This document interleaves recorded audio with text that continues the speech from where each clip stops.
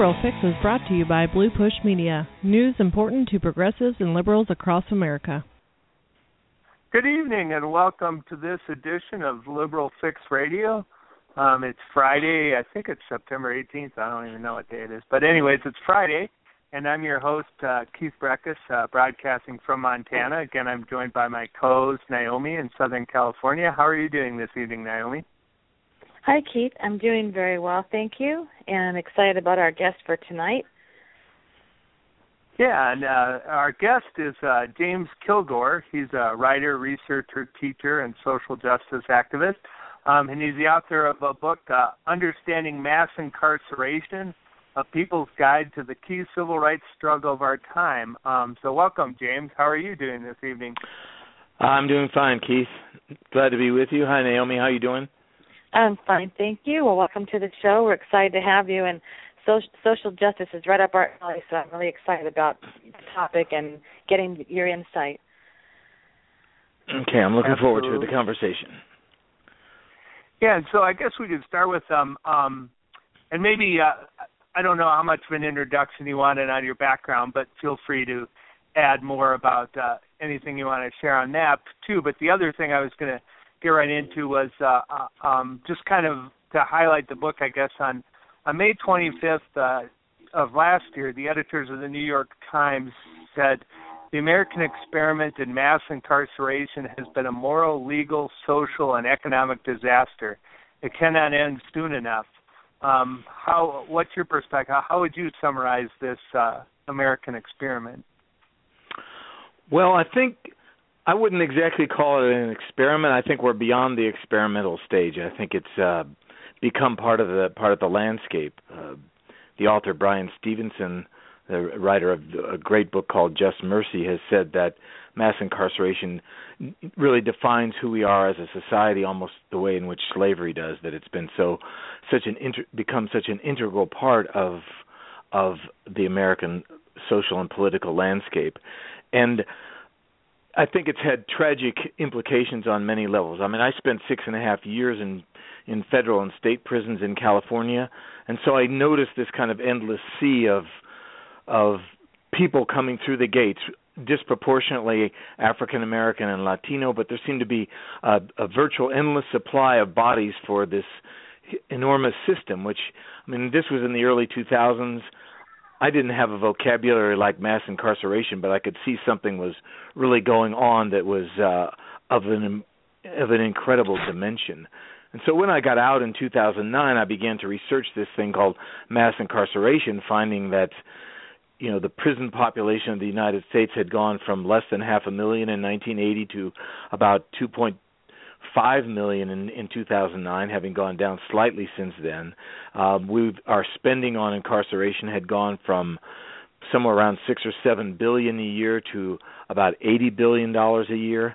And from my own experience inside, I had also seen that the idea that prisons were a place of rehabilitation, a place where people might pick up a job skill, substance abuse training, treatment, or anything that was going to help them transition back into the community and turn their lives around, that virtually those programs were all removed and people were being just warehoused in mass.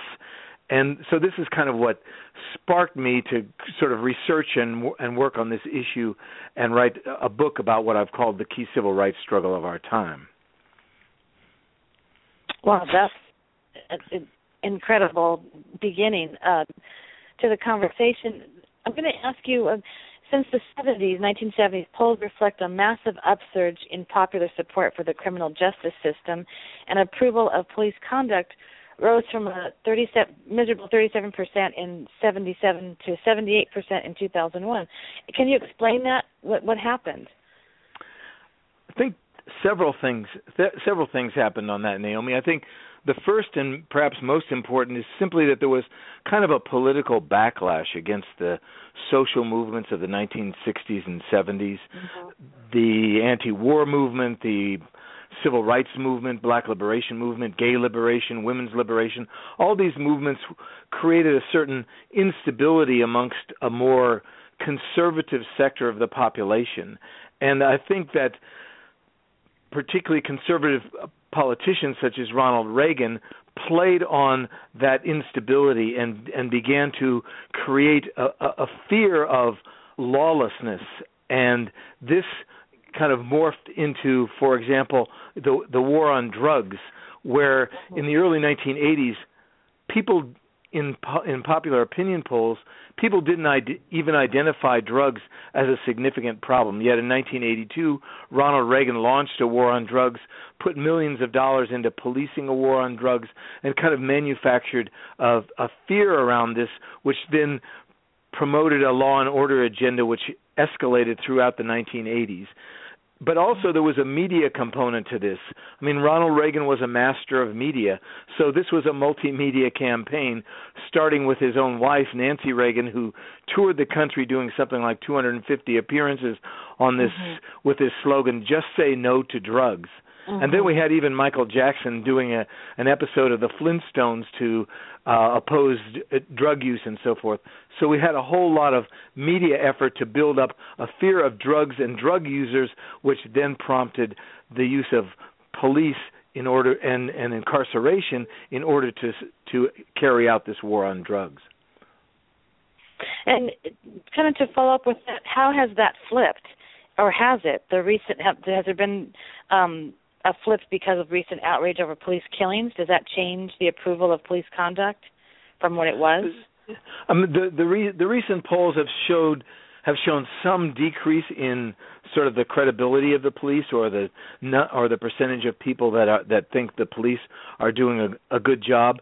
And I think it's quite clear that a lot of the video footage in particular that people have taken of police incidents like Samuel Dubose and Sandra Bland and so forth have really shaken the credibility of police as witnesses and the stories that they've been giving in terms of their encounters with people. But I also think that the activity of people in Ferguson, the Black Lives Matter folks, and also the people that have been mobilizing around the issues of immigration have highlighted some of the real problems with the way in which policing and criminal justice have been unfolding in the United States, and I think that's also changed people's thinking on this to some extent, but there's still a long way to go. The system of mass incarceration, remains fully intact with a few minor changes. Keith, I want to ask something real quick. I'm sorry. I'm going to jump in with another kind of follow-up. Do you think that the outrage over police conduct, as you called it, do you think that that's always been there, but now it's more prominent because of the age that we're in, because people readily have a cell phone they can take pictures of or videotape? Do you think it's always been there, but now it's just kind of becoming more visible because of the social media that we have today? Well, I think a lot of the police violence and police abuse has been there for a long time.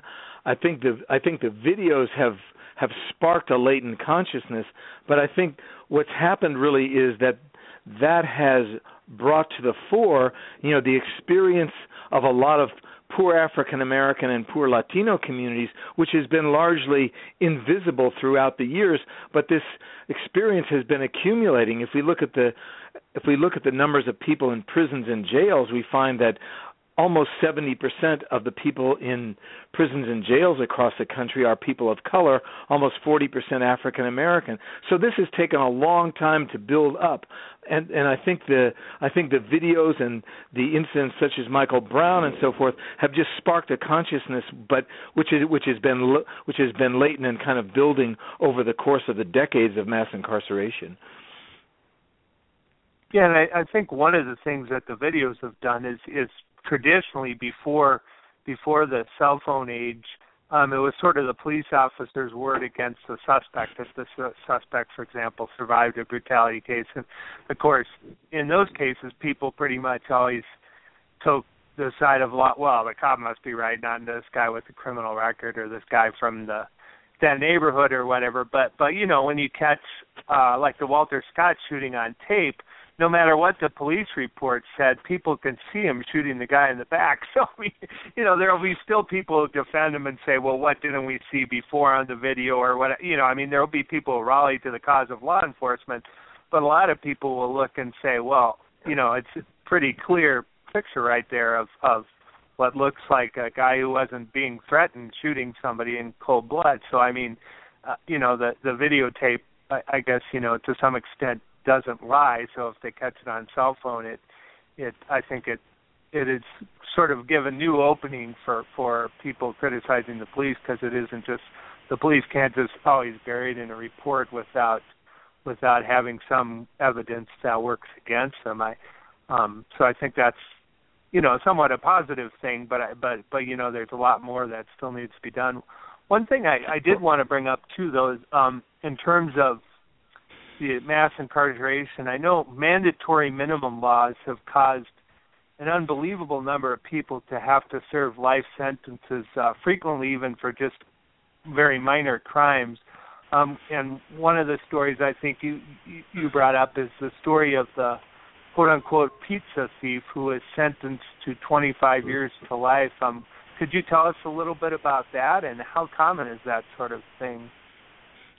Well, in the 1990s, we began to see the passage of three strikes laws, which meant, they were, virtually every state ended up with a three strikes law, and pretty much what it meant is that if you had three violent felonies, you would end up, the third one would get you an automatic life sentence without parole.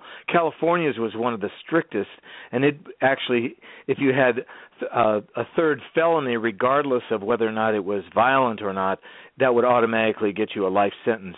So what happened in the case of Dwayne Williams, he had two felony convictions, and he, for some reason, was on a beach one day, and he was kind of hungry, and there was some kids eating pizza, so he snatched a piece of pizza from them, was arrested, and somehow they converted what would look like a petty theft into a felony conviction, and he ended up being sentenced under the three strikes law in California, which meant an automatic life sentence.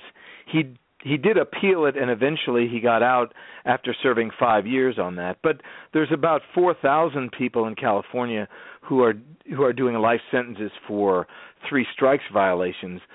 And there's also a two strikes violation, which meant that any sentence for a second felony would automatically double the time that people were serving, and that ended up with about 35,000 people getting their time doubled because of two strikes. And this has created a huge increase in the prison population because these people are not going home. And this has been part of a reason why we've seen a big prison building boom in a state like California. We saw in the 1990s, largely as a result of these kinds of sentencing policies, 9 major prison projects carried out, each one costing somewhere between $150 and $200 million. So this kind of prison binge, as researcher Martin Horn called it, really was taking place across the country and began to build up a life of its own, both politically and, of course, obviously some people were making money off of this as well. I'm going to ask you to kind of fall back on a topic that you touched on earlier about the war on drugs. There's critics of mass incarceration have focused on the war on drugs and excessive sentences for people that you mentioned they're convicted of nonviolent crimes. But yet you also argued that there's also a war on immigrants going on. Can you expand on that and tell us about the mass incarceration with immigrants? Well, what's happened is that if we kind of look at this in terms of the historical period, in the 1980s and 1990s, the war on drugs was really the major offensive of mass incarceration, and it really was largely targeted at African Americans. But towards the end of the 1990s, we began to see some backlash also against immigrants, which escalated considerably after 9/11. So the 9/11 incident created a lot of stirring up of fear of immigrants, push for harsher immigration laws, a push for tighter border controls, building walls along the border with Mexico, and a whole increase in the numbers of border patrols, guarding along the border between Mexico, Texas, Arizona, and so forth. And so we began to see a huge increase in the numbers of people who were being arrested for immigration charges, a huge increase in deportation numbers, and an expansion of immigration detention centers and special immigration prisons, which began to criminalize immigration, whereas before it was a civil case. That is, people that crossed the border illegally were simply taken to the border and sent back.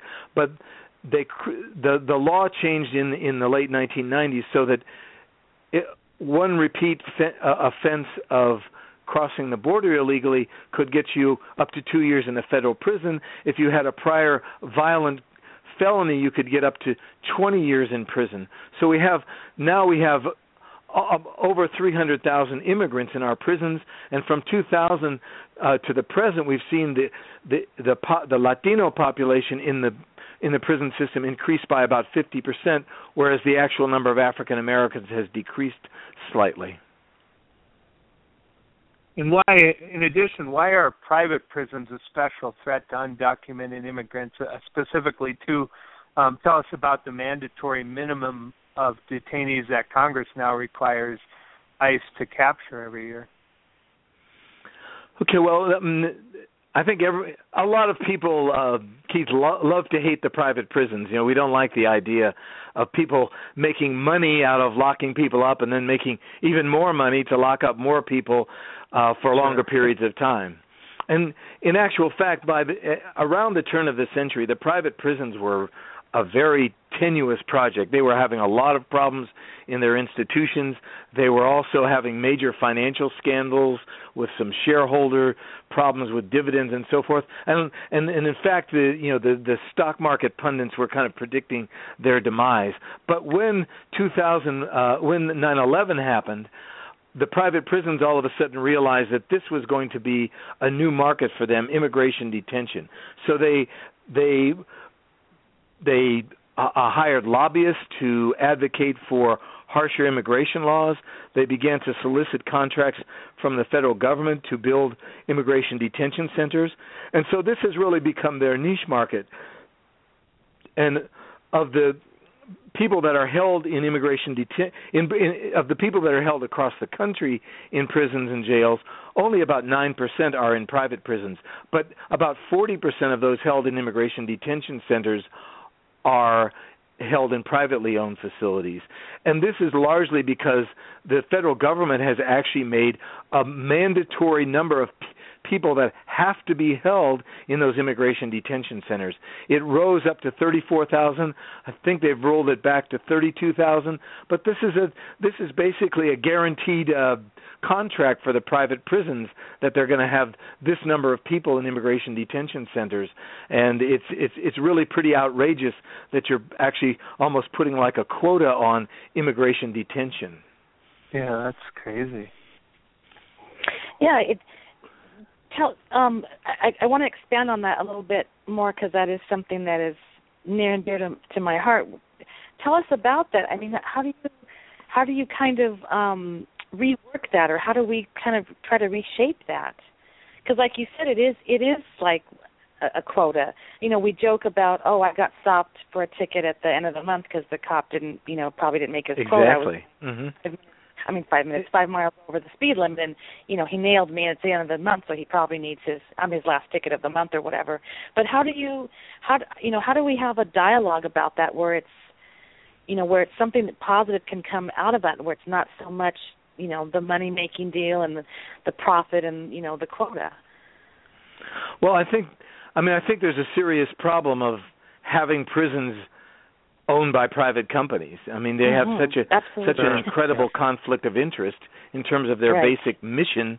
Right. And so if they actually have cornered a market, and one of the other quotas that they have is in a lot of the contracts that private prisons have, they have a guaranteed occupancy payment rate. So they're usually paid per bed. I mean, it's like a hotel, right? If you have, it's like if they have nobody in their prisons, they're still getting paid as if they're at 90% full.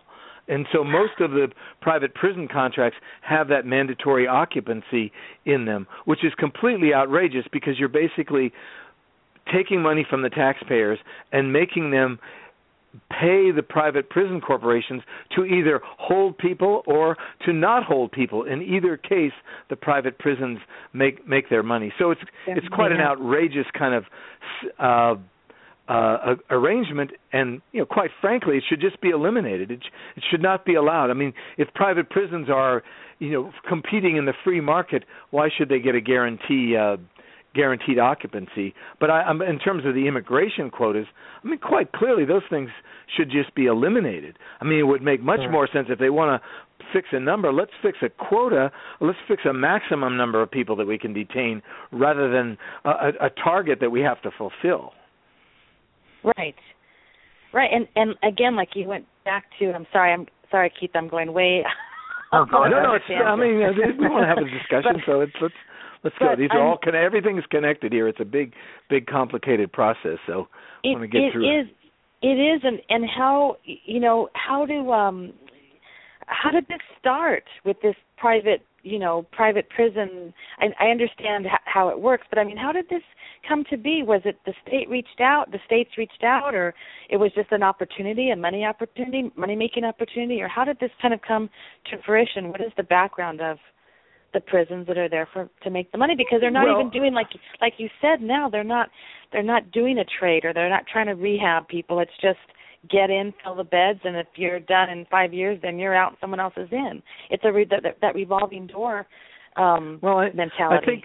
I think the private prisons really started in the early 1980s, and Tom Beasley, who was one of the founders of the Corrections Corporation of America, the largest private prison operator, he said that he believed that he could sell prisons just like you sell hamburgers or shoes. So to him, it was just another commodity. But I think what happened.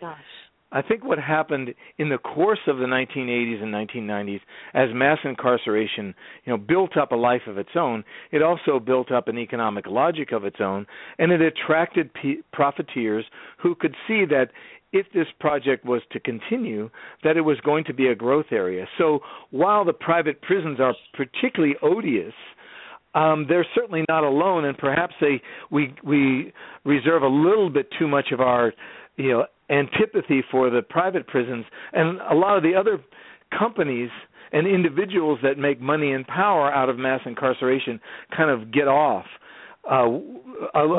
without much blame. So, for example, if we look at the way in which prison building is financed, we'll find that bonds are floated, and guess who floats these bonds? None other than companies like Goldman Sachs, Morgan Stanley, Bank of America, all the big financial players that we sort of love to hate out of the 2008 financial crisis. Well, they've been behind underwriting these bonds and making huge amounts of money out of that.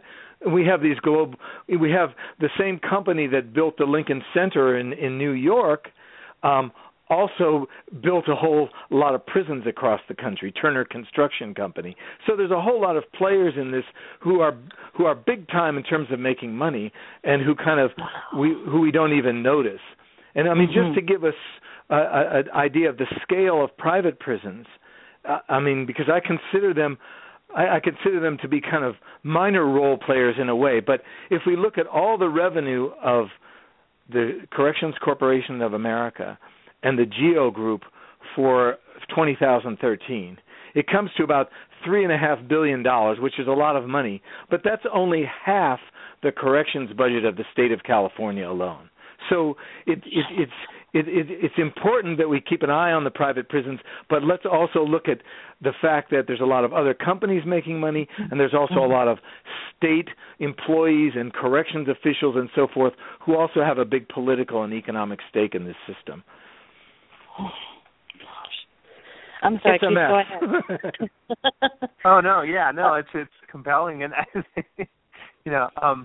and one thing I mentioned, I guess another area going into is debtors' prisons were allegedly outlawed in the 1800s, but recent studies by the American Civil Liberties Union and the Brennan Center say they are staging a comeback. how do debt and incarceration cycle into what one scholar calls a life sentence?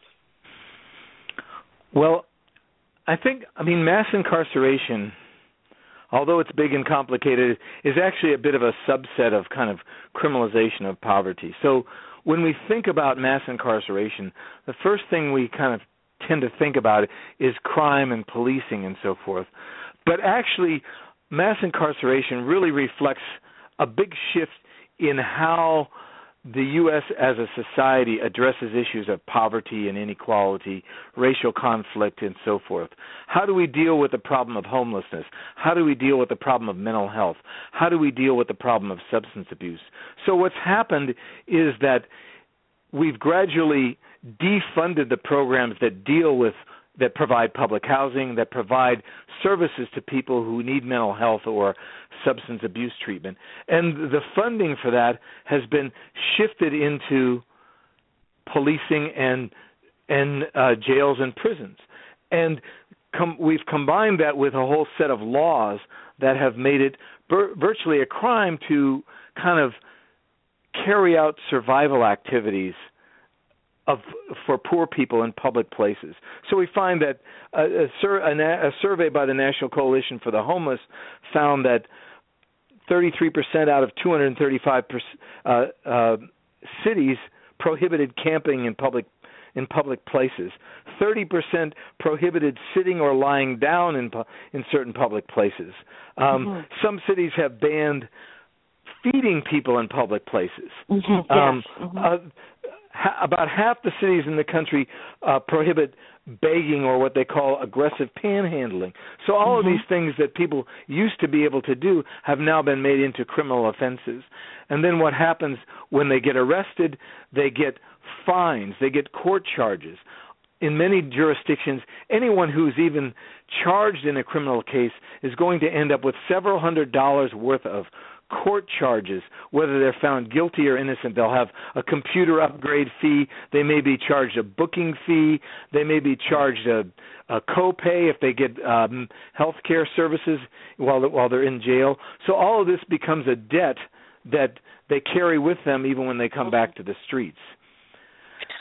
And the crowning jewel in all of this is the fact that when people can't pay their fines, the punishment that's frequently meted out to them is suspension of their driver's license.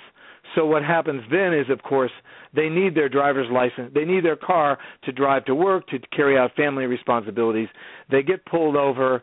They get arrested and charged with driving with a suspended license, and then more fines and fees come up, and then we just have this cycle of people going in and out. So we find in some jails we have like 15 to 20% of the jail population are just people with non-DUI traffic offenses over that kind of cumulative process. I don't even know what to say. And if you're arrested for panhandling, how in the heck are you supposed to pay your fines and your court fees if that's what you were arrested for? Well, this is the big contradiction, Naomi. I mean, we know that the people who are in prison and jail are really, the poorest layer of society. So to be piling fines and fees and so forth on them is really just setting them up to come back through the door. But that raises the question: isn't this system set up to do that? Isn't it set up to keep people cycling in and out because so many people have an interest in the perpetuation of mass incarceration? Well, and it deals with exactly what we talked about before. How are we treating homelessness? Mm-hmm. How are we treating mental illness in our country? Because most of those people, I'm not trying to be derogatory, but respectfully, those are the people that are panhandling or that are sleeping on the park benches or that are, at Venice Beach laying under the palm trees just, wrapped up in a blanket trying to, catch a good night's sleep. So right. It's not like people are rushing out of their suite in the Hyatt Regency to go sleep on a park bench, right? I mean, so they're really not very vulnerable if they're having a sleepless night. They call room service and have a drink or something. But it's like But that, all of this is set up, and this has been replicated across the country in city after city. This kind of zero tolerance approach to making poverty visible. It's about it's really about excluding people from spaces. You're right. We want to sweep them off the park bench. Not in my backyard. Go somewhere else. If you don't, if we don't feed them or give them $1 when you see them off the freeway, they won't come back. But if you feed them, they'll come back. So stop doing it. I wanted to ask you something, but Keith, do you want to take a break? Are we at half? Oh yeah. I can mention for people that just joined us, we're about half past the hour. Our guest is James Kilgore, and we're talking about mass incarceration. He is the author of a book, Understanding Mass Incarceration, A People's Guide to the Key Civil Rights Struggle of Our Time. And I guess, Naomi, you can tell people where to find us on social media and then get back to asking questions.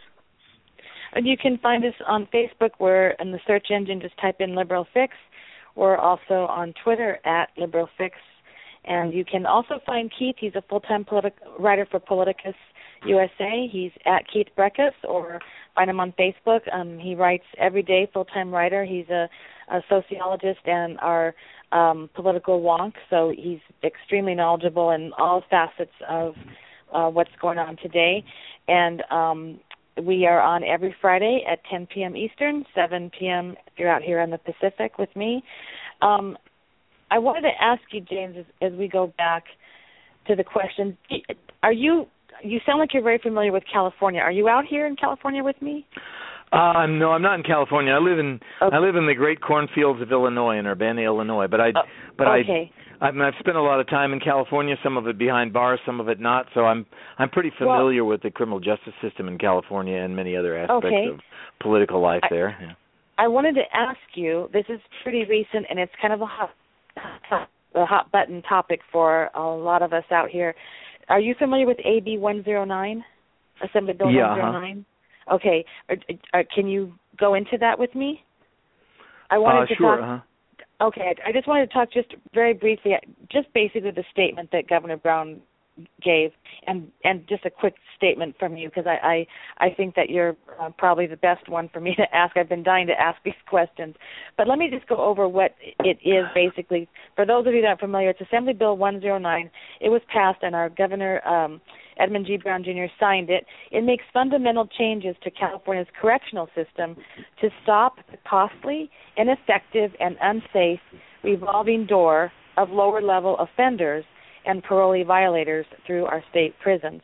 And this is the quote: "For too long, the state's prison system has been a revolving door for lower-level offenders and parole violators who are released within months, often before they are even transferred out of a reception center," Brown said.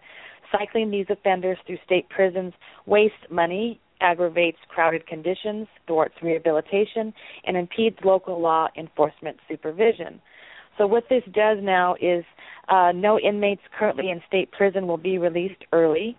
All felons sent to state prison will continue to serve their entire sentence. All felons who are convicted of a serious or violent offense, including sex offenders and child molesters, will go to state prison, and felons who are not eligible for state prison can serve their sentence at the local level. It's basically it protects funding for realignment, and of course this was opposed by the Republican legislators. But what do you think about it, James? What's your take on it? Yes, no, or you think it's a good thing, or?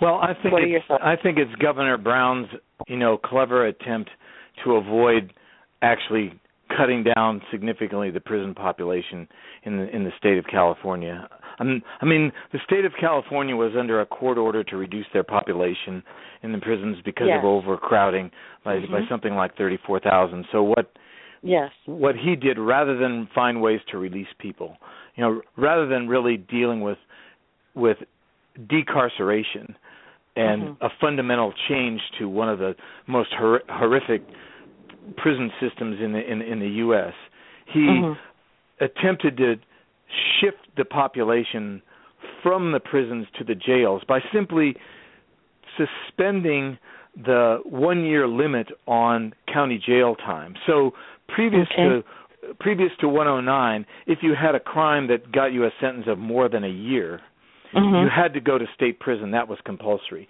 But the state legislature overturned that restriction. So now we have people doing time 10 years, 14 years in county jails. Now, having spent time in a county jail and time in a state prison, and anybody who's done time will tell you being in a county jail is the worst place to possibly be. State prisons are much better. There's much more program. You can have much more. You can have visits much more frequently, et cetera, et cetera. County jails offer nothing except mostly being locked in your cell.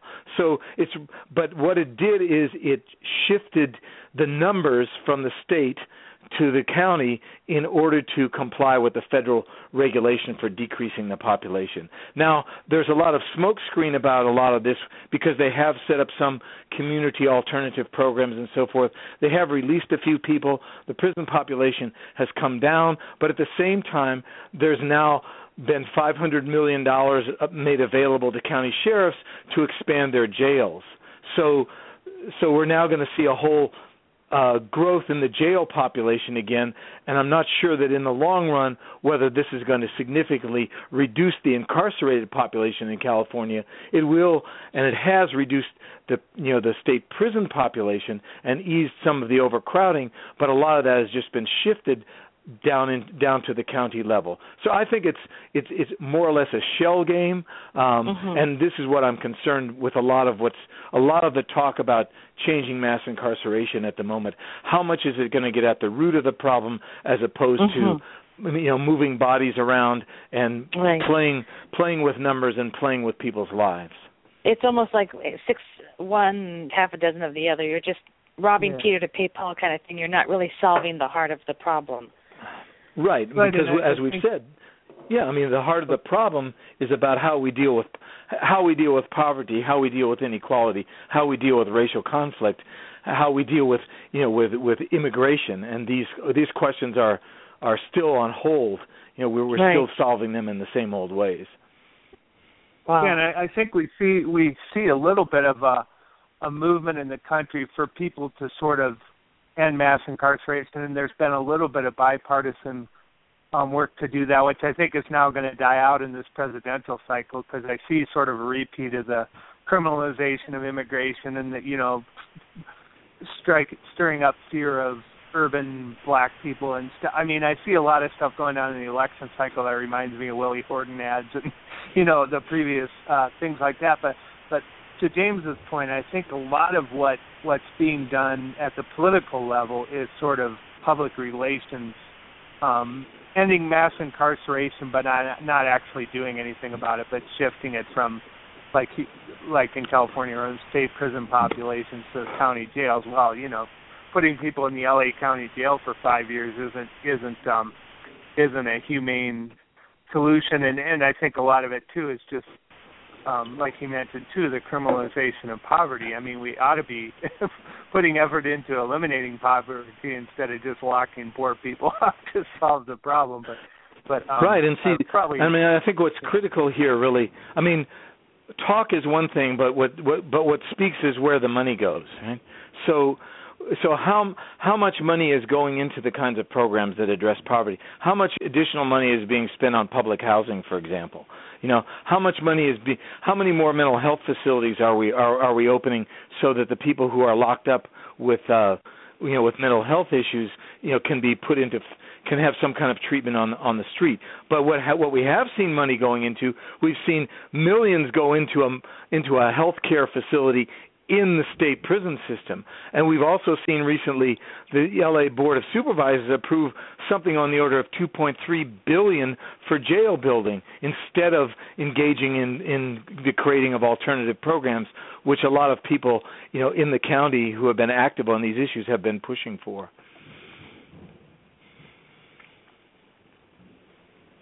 And one thing too, another thing you mentioned in your book that I think we haven't talked about directly yet, too, is the school-to-prison pipeline.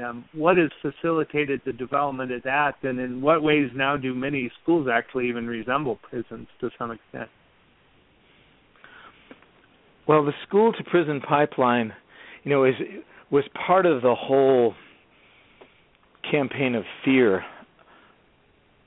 It came a little bit after the beginning of the war on drugs, but in the 1990s we had a couple of, late 1980s we had a couple of high-profile incidents of crime allegedly perpetrated by youth and youth of color.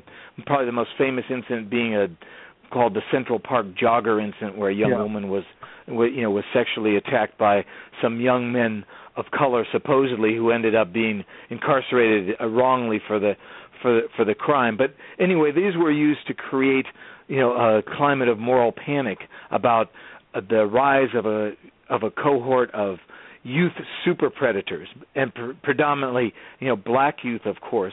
And so this precipitated a whole shift in the way in which juveniles were treated in the criminal justice system, which also seeped into the education system as well. So we had this once again this philosophy of zero tolerance, which was the idea that you have to nip things in the bud by punishing very small offenses very harshly. So at the school level, we began to see the zero tolerance discipline complemented by the introduction of school resource officers, basically cops on campus. So all of a sudden, youth were being accosted by police for things that were had traditionally been handled by school discipline. A visit to the principal's office if you have a fight in the schoolyard. A visit to the principal's office if you have a disagreement with a teacher. Now all of a sudden we see police taking students out of schools in handcuffs.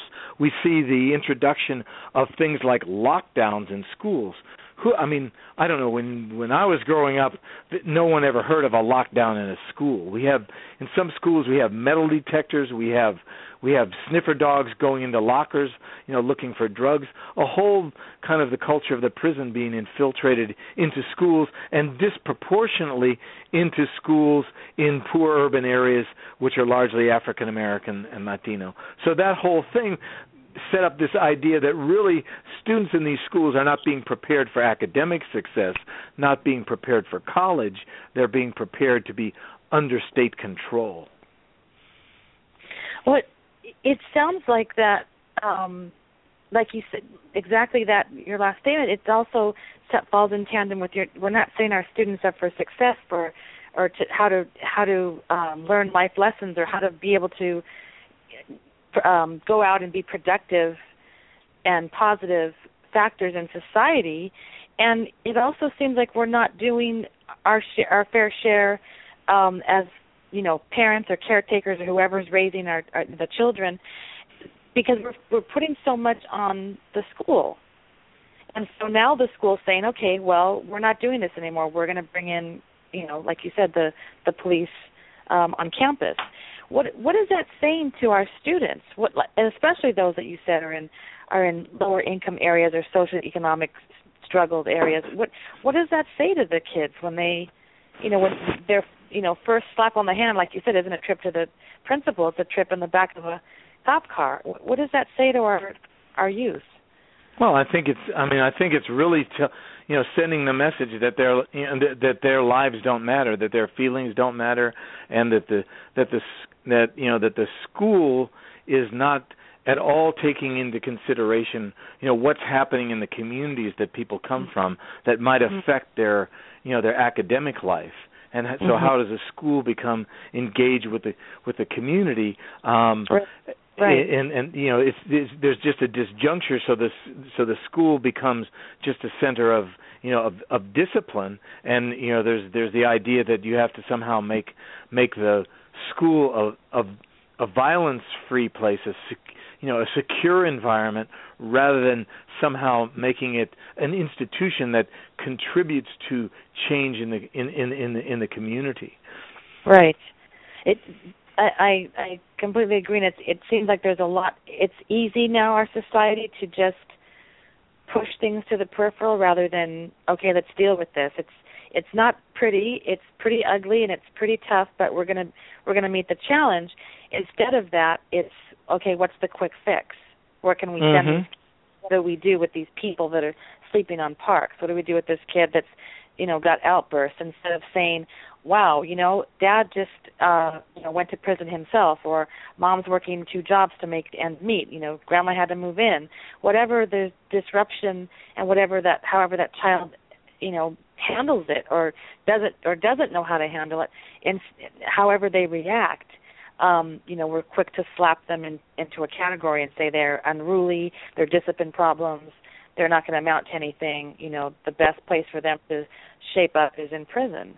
And I think it's pretty disturbing, too, because, I went to high school in the 1980s in a relatively privileged white community, and there were a fair number of fights in the high school, including a couple that I was involved in, but none of us came out of that with a felony record, or, and most of us didn't get seriously injured, but people did have bloody noses, and occasionally, fights got out of hand, but they mostly dealt with it in school, and people sometimes got suspended and stuff, but they didn't get a felony record. And so, when you criminalize sort of lower-level delinquency or whatever you want to call it, just kids being kids, and you criminalize that, then you sort of destroy their life chances in these urban Latino and Black neighborhoods, and probably on the Native American reservations as well, places where they criminalize what's fairly normal behavior that could be disciplined in far less, I think, harsher terms. Where the school can just handle it and separate people and find a better way to deal with it. But of course, that's not what we're doing with certain segments of the population. No, exactly, and I think that we've seen. One of the complements of this is the kind of spatial segregation of cities. So, we've seen, the kind of recreation of racially segregated communities. So we have high schools that are almost entirely Black or entirely students of color, and those institutions, what happens there becomes invisible to the rest of the rest of the city. So the struggle, as we've noted here, is to keep that out of sight, out of mind, rather than to address whatever problems are taking place there.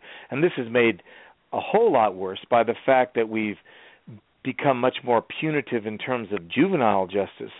So most states have now adopted policies where juveniles can be tried as adults. In Kansas, you can be tried as an adult if you're 10. And so and so people, one of my best friends in High Desert State Prison in California was a man named Miguel Quesada, who was doing a double life sentence for something that he did when he was 16. Well, yes, he committed a serious crime, but all the research is coming out on this now to show that people at 16 are not fully developed psychologically, and they can completely turn their lives around. And putting people away for life on the basis of something they do when they're a teenager, plus throwing them into an adult prison, which is a very threatening environment, is really setting them up to really be incredibly traumatized and make the rest of their life extremely difficult, even if they are to get out on the streets again. And so we probably find some people that we would say, they maybe don't deserve to be in there for, like you said, there's a 16-year-old, someone that is now in their, 30s. How do you justify, or is it just a matter of the price of the prison term fits the crime?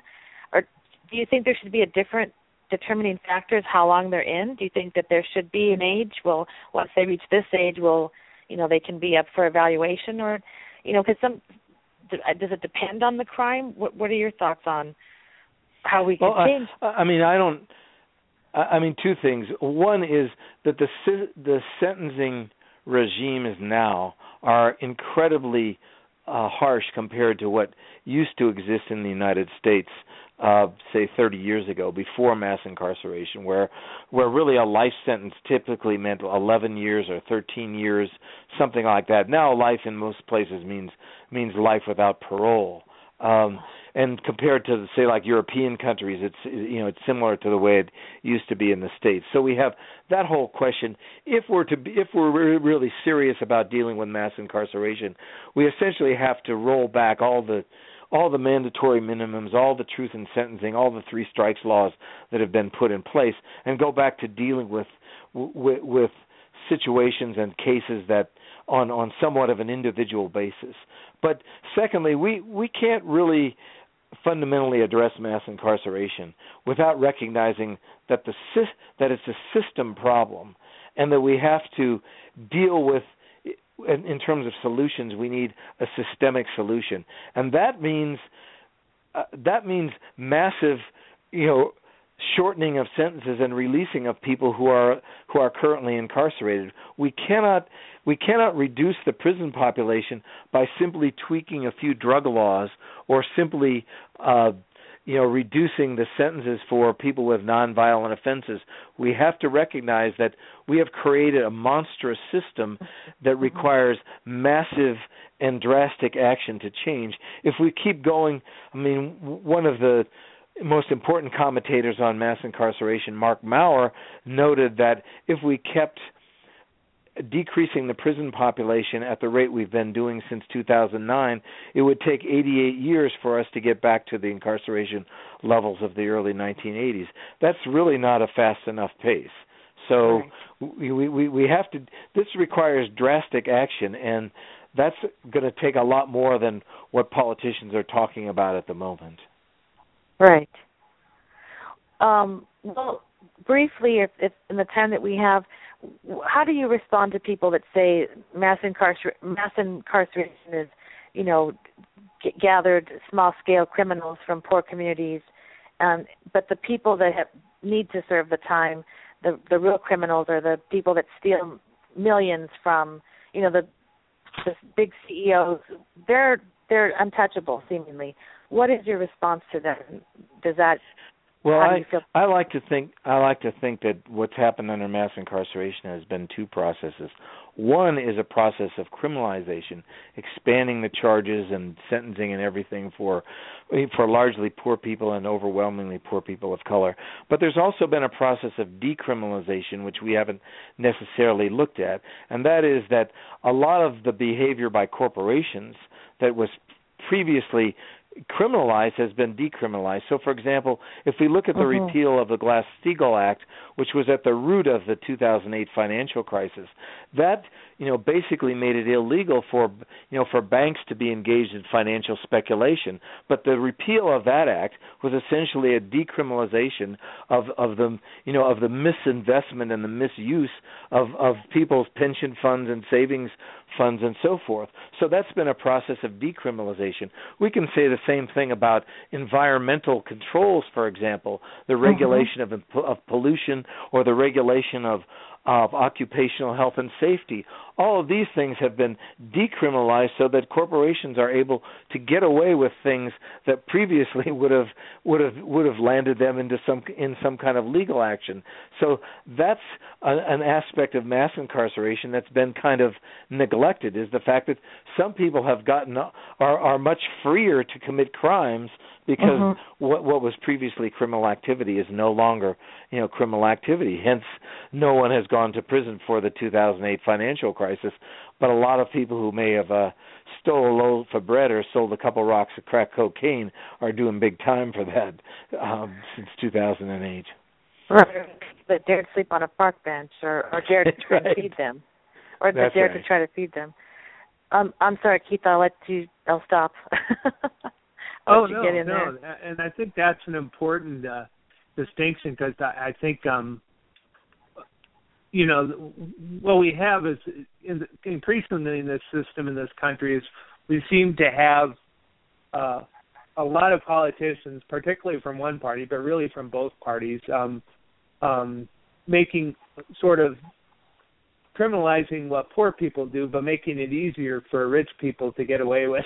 For CEOs and corporate people to get away. Deregulation's a big thing. We got to get government off our backs. Well, the people who are saying that aren't saying we got to get government off the backs of the people in Ferguson and Baltimore. They want heavy-handed police response there, because, by gosh, those are scary black people, or they're scary people crossing the border. But then when it's like, you can't dump those pollutants in the river. Oh, no, the EPA is being heavy-handed. A company has a right to make money even if they're poisoning the drinking water, downstream, big deal. I mean, let the people file lawsuits, but we shouldn't have laws against it. And it's, I don't know, I hope there's cause for optimism. Do you see sort of anything positive or things that can be done that maybe there's a will to do, or do you see it as sort of, well, go ahead. I'm sorry. No, I think there's a lot of potential for change right now because, I mean, mass incarceration, it has, in the last year, it has come much more into the public eye than it has been for years. And I mean, we can't change a system unless there's at least some awareness of the nature of the problem. Sure. And I think if you look at the political level, we hear Hillary Clinton and Barack Obama and Newt Gingrich and Cory Booker and Rand Paul, all these people talking about mass incarceration and making some kind of changes. If you listen to Rand Paul in the Republican debate, he actually didn't sound so bad on a lot of this stuff. And sure, so there is that dialogue and discussion, which is important and I think will lead to some reform of the laws and so forth. But I think much more important is the fact that we have people in motion really across the country that are dealing with this at a whole lot of levels. We have people that are fighting against drug legislation and are pushing for prison closures. In New York, they've closed 11 prisons and drastically reduced the prison population. We have people in communities. I live in a small county of Champaign County, Illinois. We've been fighting for 3.5 years to stop the county from building a jail and get them to fund alternatives. The people in Los Angeles have been fighting for years to stop to stop the building of that jail. If we go across the country, we find people fighting against solitary confinement. We find people pushing back against excessive use of the death penalty, life without parole for youth. We find a lot of people campaigning for around the conditions of predominantly women who have been left behind by mass incarceration to deal with family problems, to deal with financial and community issues in communities that have been decimated by mass incarceration. There's a lot of movement. There's a lot of organization. There's a lot of, interest around this. I think Black Lives Matter. I think also mobilization around immigration has sparked particularly youth into looking at not only policing and not only immigration, but bigger picture things about how we deal with poverty, how we deal with inequality, and how resources are allocated. So I think there's a potential now to bring together some kind of a social movement that can put pressure and force political change. There is definitely a new kind of consciousness and energy around this. We of course can't predict exactly how that will move forward, but it's certainly much different than it was even 2 or 3 years ago.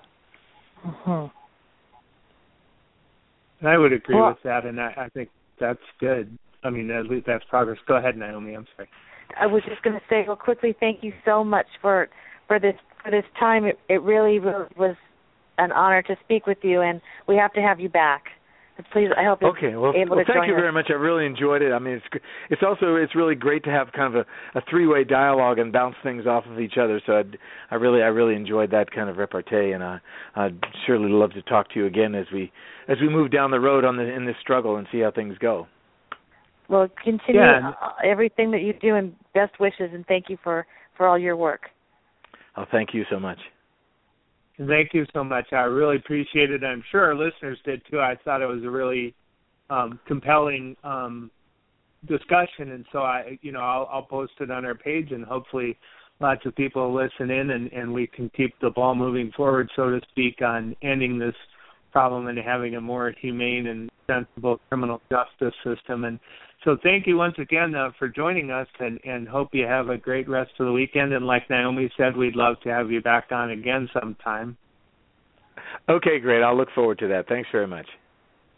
Okay, thank you. And on behalf of our guest, James Kilgore, and myself and my co-host, Naomi, we want to wish all our listeners a great weekend as well. Be kind to your neighbor, and we'll catch you next week at the same time.